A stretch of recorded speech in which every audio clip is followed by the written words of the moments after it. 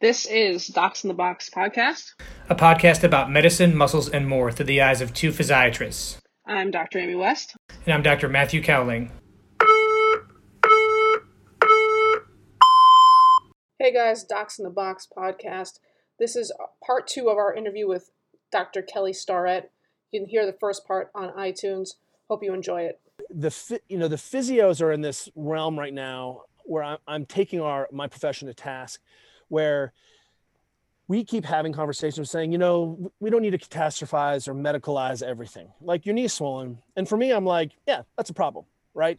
It's what I call a lagging indicator. For me, your swollen knee is just as important as you sucking in wattage today. Like, what's going on? It's an adaptation error. But imagine you start to have that knee swollen. For me, I crashed on skis 7 years ago. And so that was the initial trauma. I had 2 kissing bone lesions and basically imploded my meniscus, still had a ton of function and 0 pain. So I didn't have knee surgery because I had pain. I had knee surgery because I couldn't do the things I wanted to do. Skiing with my family started to be a pain in the butt. A mountain bike ride, I'd drop my seat and be like, ooh, I don't know if I want to flex my knee that much, right? Start whinging on things like that. Like we'd be at the beach and Juliet, want to play Frisbee? I'm like, I don't know if I have enough Celebrex to play Frisbee, hon. And Juliet's like, maybe it's time for you to think about this. And it was the swelling when they went into the knee.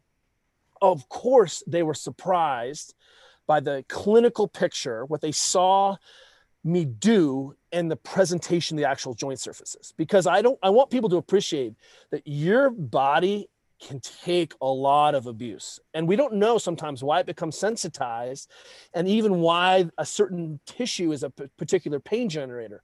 What I can say is that a swollen joint is not a healthy joint, a swollen joint. And so the hole like between my kneecap and trochlea, which gave me no knee pain at all, they were like, holy crap. You had basically, these tissues were so soft. And I was like, well, it's only been swollen for 7 years. You think that had something to do with it? And so just to get people around, it's not an emergency that something is swollen, but I want you to appreciate exactly what you're saying. If you ran around with this inflamed system all the time, we have tissues that aren't capable of handling sustained loads for decades and decades. And so again, why do we try to manage sleep? Not because if you sleep today, you won't get injured. We manage sleep because you have a more robust picture. And so I think one of the things that we can be doing is pointing positive. Like, it's really difficult for me to say, do these sets of behaviors and you won't get injured. In fact, that's impossible to say. What I can say is, if you do these sets of behaviors, I'll have better biomotor expression of the body, which means you can generate more wattage, you can lift faster, right? We always teach to the highest expression of what a stable joint system, healthy tissue system looks like. If you don't do that, that's a choice that I want to give you to make. If you want to run like a duck and collapse your arches, that's fine. Like, I was watching a woman ski past me today, and they're like, she's a racer. And I was like, look at her left valgus knee. Like, her knee is open. She has this tibial rotation. She doesn't have any pain, but I'm like, you have to come out of this at 1 year, at 5 years, at 100 years. And sometimes it's difficult for us to say, don't do this because you'll get injured. What I need to say to that woman, what I try to say to that is, hey, I bet we can make you go faster. And I bet you can generate more force more often if we put you into better positions. And those positions are also joint sparing and tissue sparing, right? These behaviors allow us to be a little bit more gnarly as human beings and have a little bit more tolerance in the system for a beer and some ice cream, which is everything for me. Can we just talk a little bit about to ice or not to ice? Because I feel like that's a common. It just came up 2 days ago. Recommendation that is sort of ingrained in the musculoskeletal world. Sure. So when someone ices something, really we ice for pain. Let's be totally honest about it, right? People are like, I'm icing for swelling. I'm like, well, not really. It hurts. That's why you're icing, right? And what a powerful analgesic ice is. It's really incredible. In fact, if I have a kid who gets stung by a bee, I give them this thing called a placebo ice bag, right? Which they put on their body and they like, oh, it's, right. So the key here is, if we really look at what we're trying to do, we can ask, what are the best sets of behaviors that are going to allow my body to heal at its maximal rate? And certainly, I think one of the problems with icing is that the intervention is very nonspecific. The timing is nonspecific. The tissue temperature is nonspecific. Are we actually cooling the joint down, right? Are we measuring that? So, you know, in all of these other aspects, we're not applying the same rigor to icing, right? Ice some for a little bit until you're numb. Well, numbness is great because if you don't have to deal with it, you know, it's no problem. I ran into a case that had happened in San Francisco when I first got out of PT school, where this person had been running a cryo unit after knee surgery, and she ran it, and basically gave herself frostbite. And when she stopped running, her tissues would thaw out and she'd have horrible pain. So she'd turn it back on, and she ended up with like a gangrened leg and like major tissue trauma because she just froze her body, right? And I was like, okay, so that's the extreme end of what's possible with ice. But what I want people to appreciate, again, is what are we trying to do here? Well, is the healing response of my body a mistake? And what I'm going to say is in 2.5 million years of evolution, it's not a mistake. It's really a powerful reaction sometimes. And what we're really trying to do is say, hey, look, that swelling, because if you ask people like, hey, what are you trying to do? Why are you icing? They're like, I'm controlling inflammation. I'm like, okay, is inflammation the problem? No, it's the reaction to the trauma that is why we're inflamed.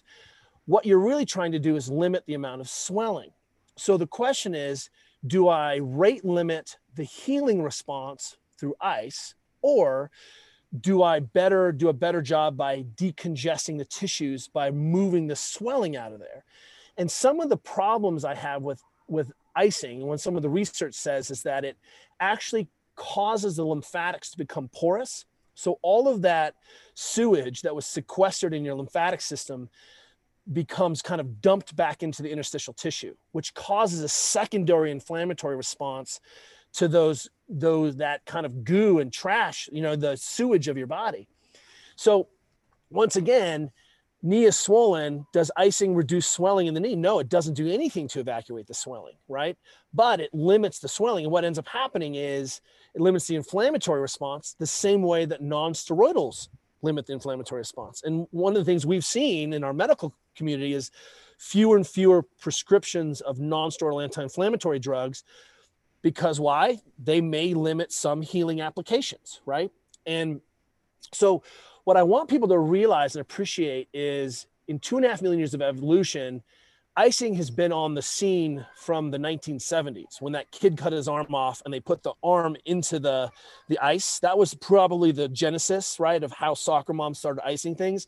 Prior to the 1970s, in the sports literature, in the sports science and the sports management, there's no icing going on at all. And so it's a relatively new phenomenon, the icing in itself. And I just want to point out that Gabe Merkin, who is the physician who coined the term RICE, rest, ice, compression, elevation. I know Gabe personally, and Gabe even came out a few years ago and was like, by the way, I think we were wrong. Probably shouldn't ice that. And we should probably get as much pain-free early mobilization of those tissues as we can. And even the position of the American Orthopedics, group says, hey, we need early movement of the system to have current remodeling of the tissues. Like if we're going to have tendons be tendons, we need an appropriate dose response, right? If we want to keep those tissues from coming stuck down and a nasty scar ball from forming, turns out we need to have a little mechanotransduction in the system. And mechanotransduction, as everyone knows, is what we call loading of the tissues so that the tendon can be a tendon, the fascia can be a fascia. So circling back around, for me, when I first started playing with not icing, it blew my mind, right? I was like, is this going to happen? And I had one of our coaches who had torn his ACL playing basketball. And I was like, we're not going to ice this. And he was like, what? And I was like, trust me, it's going to be fine. And our outcome was bananas because I was able to get him working on decongesting and managing pain early on by using electricity through these decongestant devices. And that was the first time I was like, holy crap, maybe there's a better way, right? And what I have come to understand and appreciate is sometimes when my military guys are in these dry, austere environments, there's no ice. What then? When my people are working in Haiti and they sprain an ankle, what then? When people live in this, warm environments and there's no ice, what then? And so it turns out, again, I think that icing isn't the first choice. I think that if you ice something, it's going to heal at a rate limited sort of rate, and your body will wait to warm back up and then do what it's going to do anyway. But what I'm trying to do is maximize some of those proliferative phases, maximize some of those acute phases where we can get the biggest bang for the buck. And it turns out maybe icing is not the best way to do that. Sure is easy, right? It's easy to put a bag of peas on there. But once again, I'm like, really, that's your intervention? A passive sit on your ass intervention is your intervention? Good luck. My athletes will be on the podium and you will not be. I don't know. Is that it? I'm trying to say, look, I don't use ice.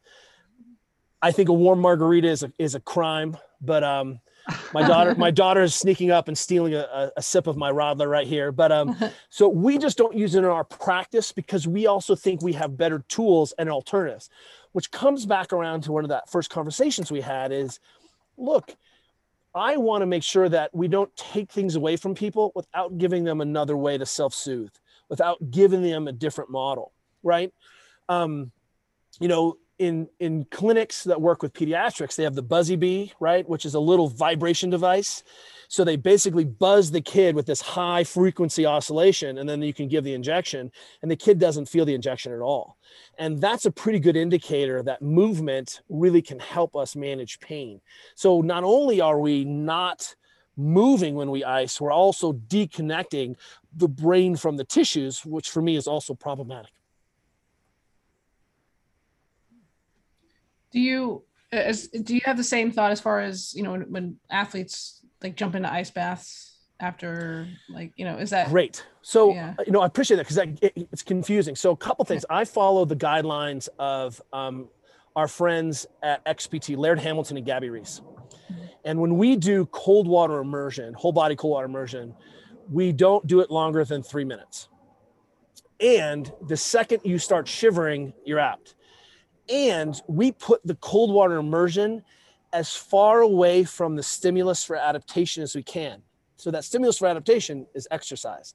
So if you're exercising, I don't have you ice bath afterwards because I don't want to potentially blunt the adaptation from your exercise, which is what we're seeing from the ice baths, is that actually you can't have the full adaptation response. It delays and sort of suppresses some of those natural things, which is one of the reasons we're exercising. We exercise not to burn calories. We exercise to disrupt homeostasis so we can have a response to that, right? We've disrupted homeostasis. Now we have a response to that.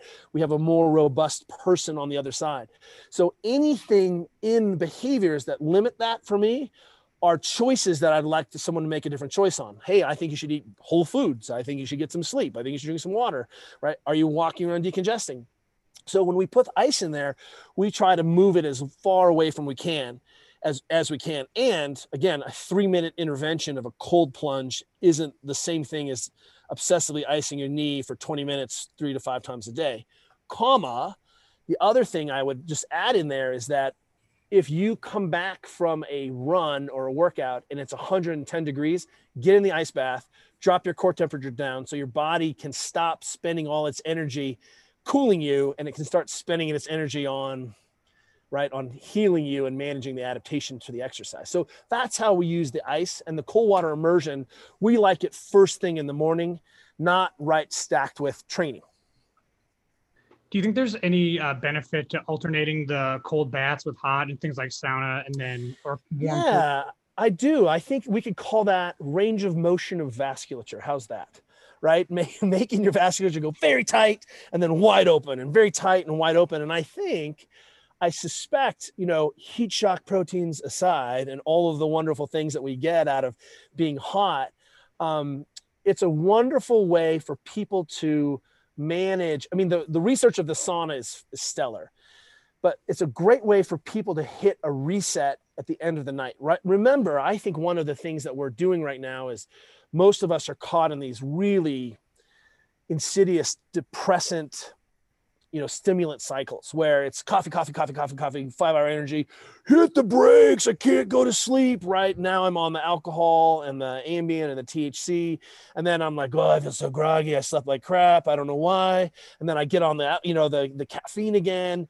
And if that sounds extreme, let me tell you about one of the professional baseball teams I worked with the year they won the pennant. Their starting pitchers were taking 10 milligrams of Adderall in the morning and then another 10 milligrams of Adderall before they pitched. And by the way, 20 milligrams of Adderall is a big dose of Adderall. I'm not a physician here, but that's a lot of speed. And That'll get you going. you know how you fall asleep after Adderall? You take 2 Ambien, like bam, 2 Ambien. Or then you wake up, you take 1 Ambien, and 4 hours later, you take 1 more Ambien. And then in the morning, God, you feel so tired and groggy. So you take some Ambien or you take some Adderalls. Our cyclists from the Tour de France actually have to cycle off their sleep meds because they're so addictive, right? They're so messed up. They can't sleep. They go on sleep meds to try to manage some sleep during the Tour de France. Then they have to go hardcore and have a couple bad weeks of sleep afterwards. So do I think giving people a way of hitting the brakes is great? Yes. So getting hot and getting cold an easy way to think about it is 2 of the most expensive physiologic features that your body does: heating itself up, cooling itself down. Thermoregulation for the human body is the game, right? Brain temperature really is important, right? What do you guys call it? It's like, what's the malignant hypothermia? I mean, that's a problem, right? And so one of the things that we see is that if we throw people into some hot cold, they will fall asleep because they're so exhausted. So again, I'm looking for input here. And, but what I think that improves circulation in so much that getting hot or going for a walk would, breaking a sweat would. I love the sauna. If I could put a sauna in everyone's home in America, I think we'd have a better society. Even if just because your phone can't go in the sauna and you're forced to be in a small space interacting with people, maybe that's the magic of the sauna. My wife and I talk to each other in the sauna, right? So it's sort of a broad question, but so like, what do we do as healthcare providers, as musculoskeletal care providers? How do we make this system better? Even when it comes to something as simple, something that, sort of break it down, even as something as like post-surgery recovery, right? And there's obviously some things that are maybe the recommendations being made that aren't exactly the best. We'll call it old how do information. we, old practice, right? So what steps do we make to change that? Or what would you like to see that? How would you see that happen? Yeah. I just was speaking at a conference with, again, 70 physical therapists who all have these independent practices. And one of the things I can speak to is my experiences. So I started making videos 10 years ago on YouTube. The iPhone didn't have a video camera, but I just decided as a provider to make a video a day for a year. And part of that was I wanted a resource for my patients to have post seeing me. So post treatment, post interaction, post conversation, and be like, here's some additional follow-up I want you to see. And if I give someone a handout, man, that goes in the trash. Give them a YouTube video, they can watch that. They can digest that, right? And what I found was it ended up also being useful because I was able to cross a lot of things off the list prior to someone coming. Because what I was seeing was that I was doing a lot of unskilled care that I didn't think was worthy of my graduate degree. I was like, why did you take a day off from work to come see me because your quads are stiff? Like, why didn't you manage that? Or you don't have any hip extension. Like, what are you doing? Like, you know what I mean? At some point I was like, hey, I want you to be able to handle this on your own time. And so what I advocate for young physical therapists is, hey, I need you to have an Instagram channel because your patients can then see you and get this micro learning sort of interaction where you're actually meeting them in a way where you can be giving them the information.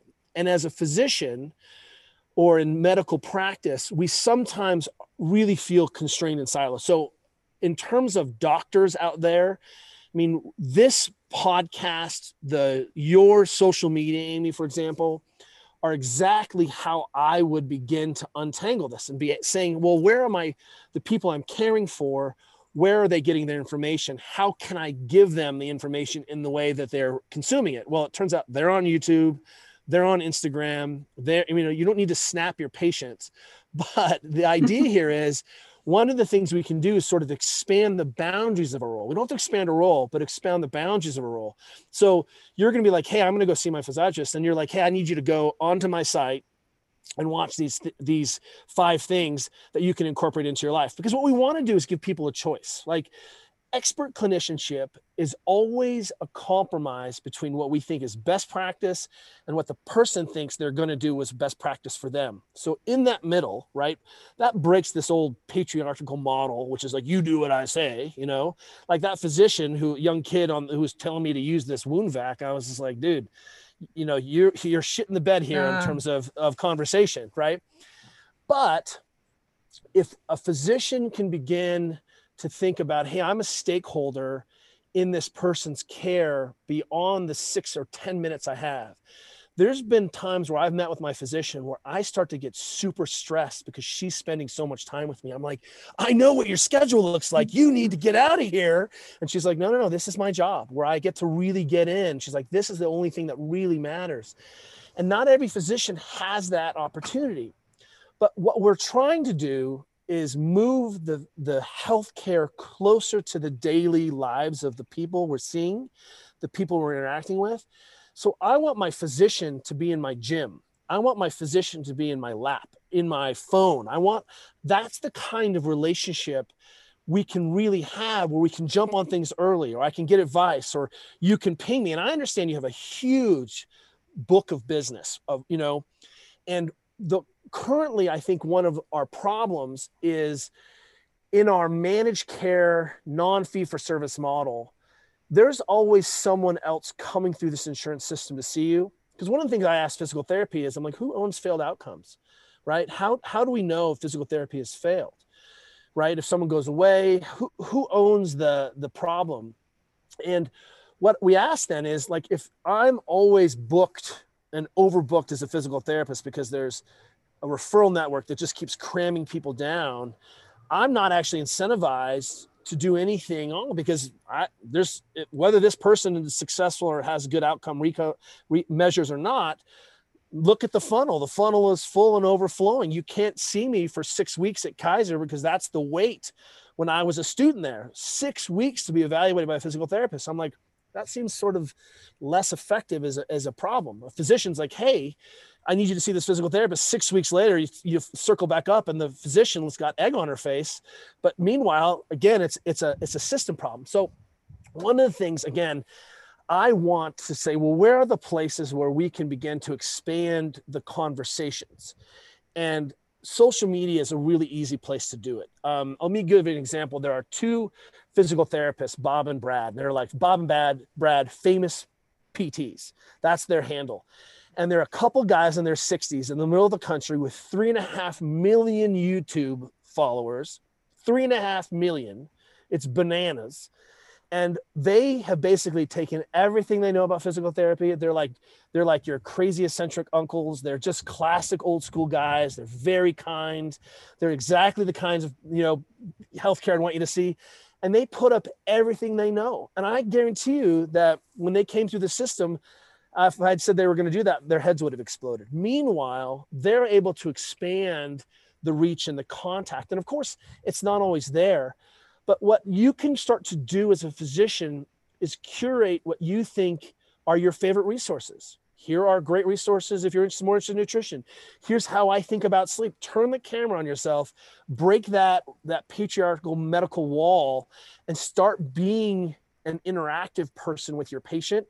And that sort of water will seep into the ground and will begin to capture the patients that will hear it, but at least we've given people the choice so they're not walking straight into an overwhelming conversation. And I would say that's no different than someone who comes into my gym is like, hey, I think I want to exercise. I'm like, great, here's your Olympic lifting shoes, and you're and you're going paleo, and these are gonna be your new friends, and you'll never wear those shoes again. And like their heads would explode, right? But 3 months later, as we have these link-wise interventions 3 to 5 hours a week. I think fundamentally, if you only see your physician once a year and you have no relationship with her, how would she possibly know what's going on in your life?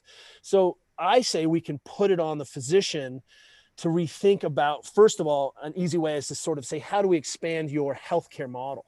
And our physicians are smart, bright, talented people. You know, my youngest wants to be a physician, and I'm like, great. It's going to be a wild ride between you and the kind of medicine you think you want to practice, 20 years from now. But, that's how we're going to do it. More podcasts, physicians giving people the information about best practice in the way that they're consuming it. And I think that's really where we have to start, right? Yeah, I mean, as part of what I see my job is sort of connecting people to the right. Oh, love it. To the right people, so finding the right therapist for their problem, connecting them to other people with similar problems, finding them the right physicians that can help them. So I'm building that network, at least among people that I know, and trying to, connect them to the right people. That in and of itself can do a lot, even if I'm not the person doing anything other than making this connection. Again, if we reconceptualize the role of the physician is as equidistant as the trainer at YMCA. That trainer at YMCA has more power than the physician does, except for the moment where the person is in the hospital. So what you're realizing is, wow, I have to work hard to curate a set of resources for my patient. Boy, they didn't teach that in medical school, right? It would have been great if I'd been a young student starting to put those favorite resources together, right? So that you can be giving people that instead of, wow, I'm a physician. This isn't the kind of medicine I wanted to practice. I don't feel great about my outcomes or the kind of relationships I'm having, right? And it's eating my soul to pay off this student loan debt. It'd be nice if we could have this intervention earlier on, which means we have to be much more radical generalists and go against the tide of this deep specialization.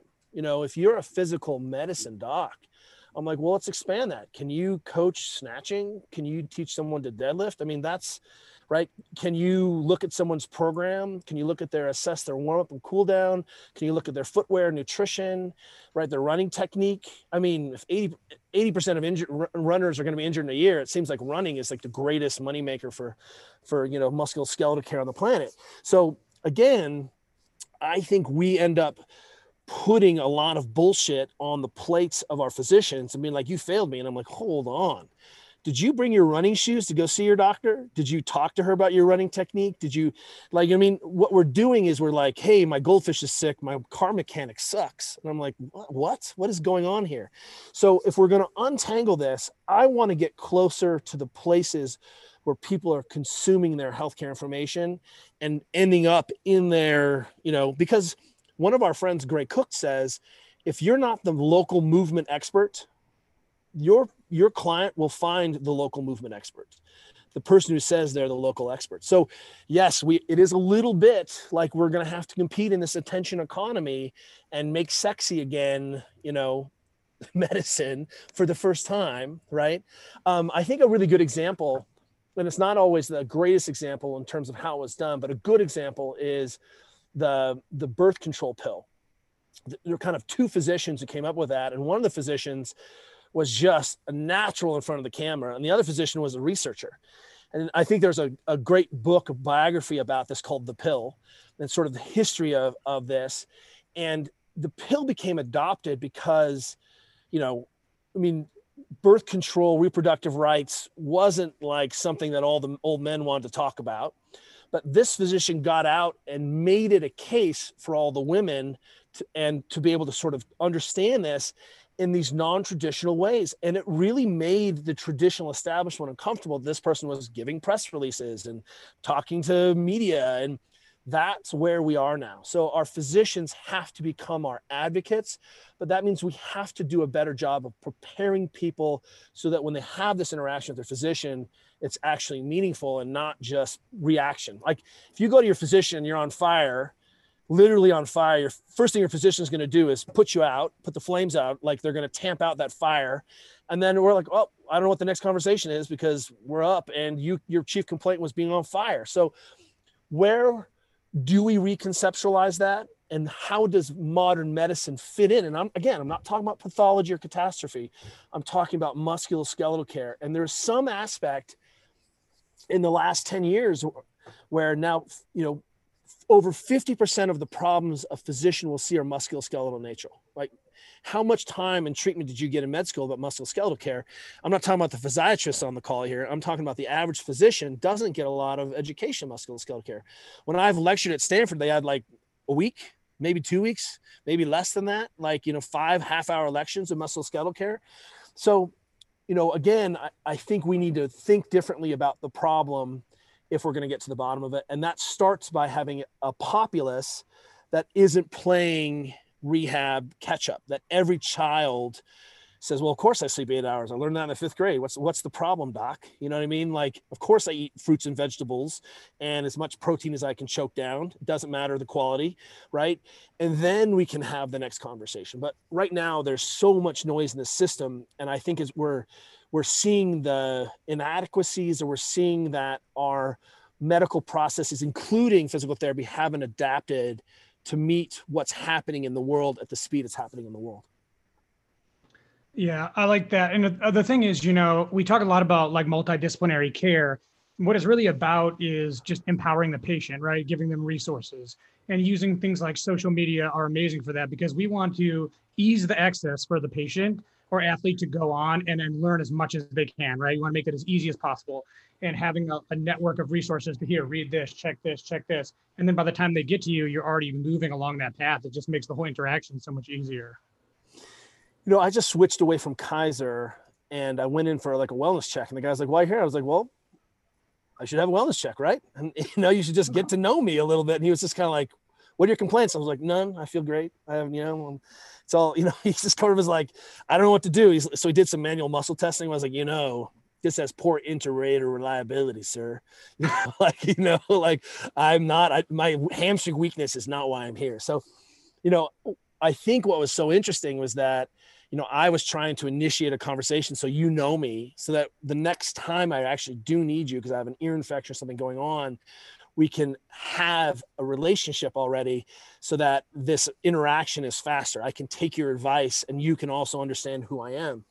And that's not how our system is set up currently. You know what I mean? I mean, people are more like, I'm like, would you just let a random stranger cut your hair? And they're like, oh no. And I was like, so you just closed your eyes and picked a doctor? It was like, seriously?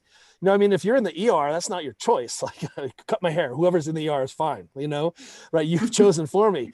But I want people to start to create their own network. One of the things that I appreciated my grandfather, again, much different era, got out of the Air Force and then became a family practice doc up in Washington, was driving around, rural Washington state, delivering babies and making house calls still, that is the 50s and 60s. This is a very different era, but man, did he have a really interesting insight into his patients, because he was going to their homes and having talks. And when he was there, he would triage everyone else and jump on, hey, can you take a look at this? And, and suddenly you're like, okay, that is healthcare that doesn't scale. But as long as this whole thing is for profit, we have a type 1 error in the system. At Kaiser, if you present with high blood pressure, they're going to start you on a statin, because it's easier to manage your cholesterol and your high blood pressure, because those are cofactors that go together. And Kaiser has not given up on people. Kaiser has said, holy shit, these people will not change their behaviors. Let's protect them, right? Because obviously changing behavior is so difficult. So they were like, well, we're just going to save lives instead, right? Because that's how difficult it is to change behaviors. And again, I'll ask you, is your physician the person who should be changing your behavior? And I'm going to hypothesize that it is not. Right? I want to see my physician when I have a complex thing that I cannot solve, right? I have a cancer, I have, something going on. And the rest of the time, I want to be having a different interaction with my physician. It's interesting right now as a case study, Juliet has been anemic her whole life, my wife, and always battled anemia, went on the pill, is probably convinced that going on the pill for so long is a cofactor of her breast cancer. And but was on because, again, difficult to prove or disprove, but on because of trying to not have a menstrual cycle so she could keep her blood in and not have her anemia be so, prevalent. When Caroline was born, 6 weeks premature, my 12-year-old, Juliet had 7 transfusions of blood. She lost so much blood in placenta previa and basically burned out her bone marrow again. Right? So she's running around with her ferritin is like 6. Her hematocrit is low 30s. And this is a 3-time world champion rower at Cal, and oral supplementation doesn't work. Finally gets an iron transfusion after jumping through all the hoops and feels amazing. Her hematocrit bumps up like 5 points and her ferritin stores are up. And lo and behold, she goes through all the things, runs through the GI, through the camera. They do a colonoscopy just to make sure everything's cool. Not celiac, no, bowel disease. And maybe it's this pernicious anemia she has. And, part of her, we know her genetics are that she has a mutated MTHFR gene. So she has to jump on the folate. She jumps on the B vitamins. She does all that stuff. But meanwhile, what her Kaiser doctor says, she says, well, you're not that anemic, and Juliet's like, I'm at the fucking bottom of the acceptable range and I am an athlete. And the doctor's like, well, I don't know what to tell you. And I was like, Juliet, your physician is a master at solving medical emergencies, not at untangling this complexity of your system. And, that's a great example of, is the medicine world working? Well, no, it's a wrong application. We need to go find a specialist to help us figure this out. And the Kaiser family practitioner is really good at colds and picking up pediatric diseases and all these other complexities. This thing is not in a warehouse. So that's a good example of where you can feel frustrated by your medical system and say, by the way, it's not your physician's training. She doesn't even have the tools, doesn't even know where to begin to start that, right? And I think certainly when it comes to behavior change, I don't necessarily think that is a physician's job, but our job is to make the recommendations. That's right. For the behavior change and recognize what those changes should be. But as far as making the person change, that requires habit formation, and there's all the things that go into that. But being able to say that either this is outside of my wheelhouse and we need to find you someone who can help you, or to say, well, I recognize that you need to move better. I can't tell you how to do that, but I can find you someone who can. And that's right. that piece that's is right. also missing. And that's the part that we still need to work on. Right. I agree with that. I love that. And I love just that, hey, I am now on your team and we are going to solve this together. And it's going to take us a second, but let's start working on it. What resources have you brought patients to the table? What have you found? Here's, let me dig in.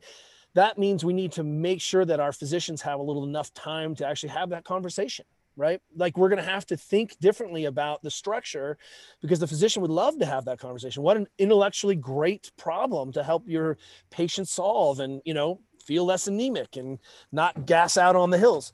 So, again, I think what's interesting, and I try to remind people, the brain is the most sophisticated structure in the known universe. End, period.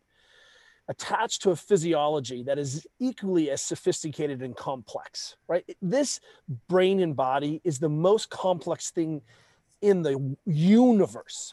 And we are undergoing radical, fundamental transitions in our societal structures, in our eating habits, and our sleeping habits, and our moving habits.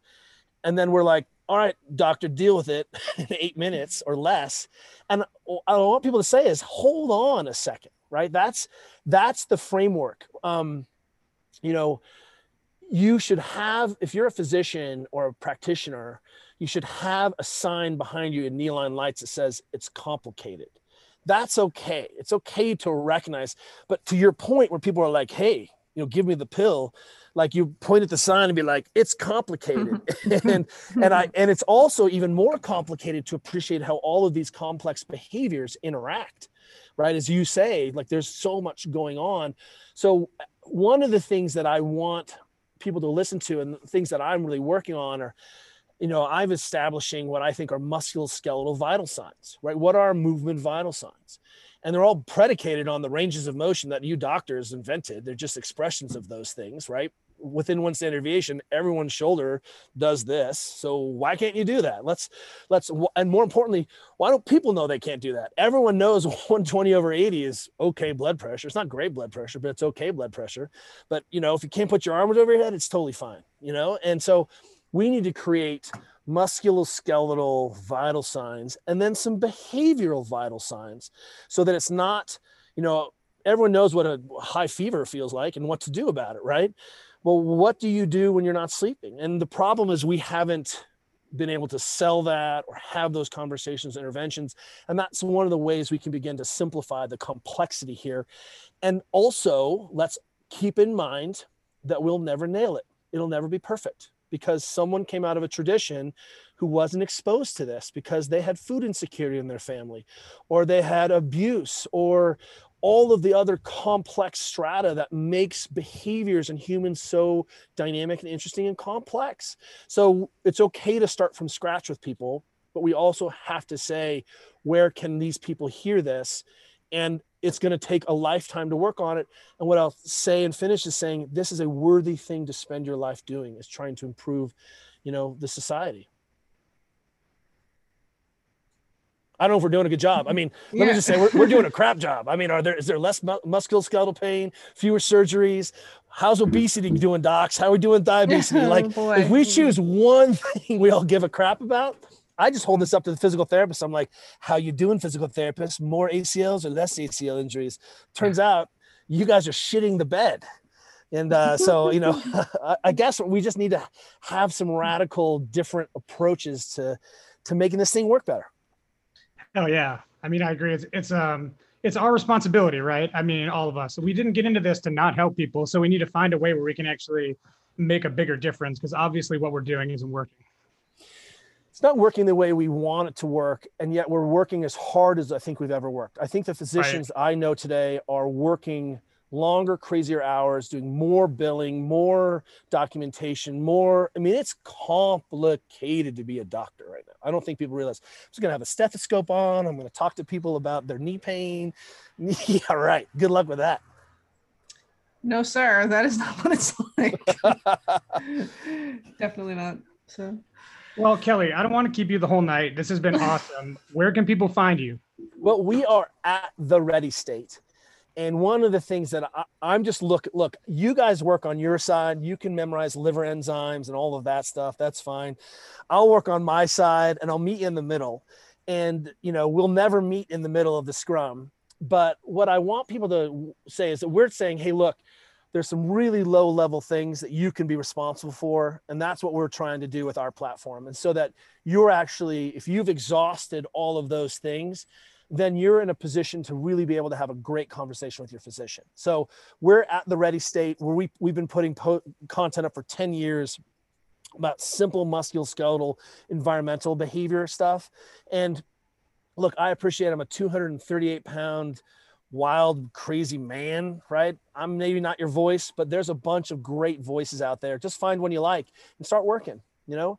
And then just want to thank you guys for taking this on, and just the humility by saying, how do we improve the ball, is such a powerful tonic to, you know, where we've come from, you know, because I purposely did not become a physician because I wasn't inspired by the kinds of care I thought physicians could administer at the time. And I also hate biochemistry, but you know, what I'll say is, I think it right now is a really interesting time to be in healthcare. I think we are at a point where things can start to shift a little bit, that I have hope, but the highest expression of science is to serve the humanities. And I don't think we're fulfilling that promise yet. Excellent. All right, guys, check it out. I'll throw the link in the bio. Kelly, thanks for coming on again. Such a pleasure. I'm such a fan. Thanks so much.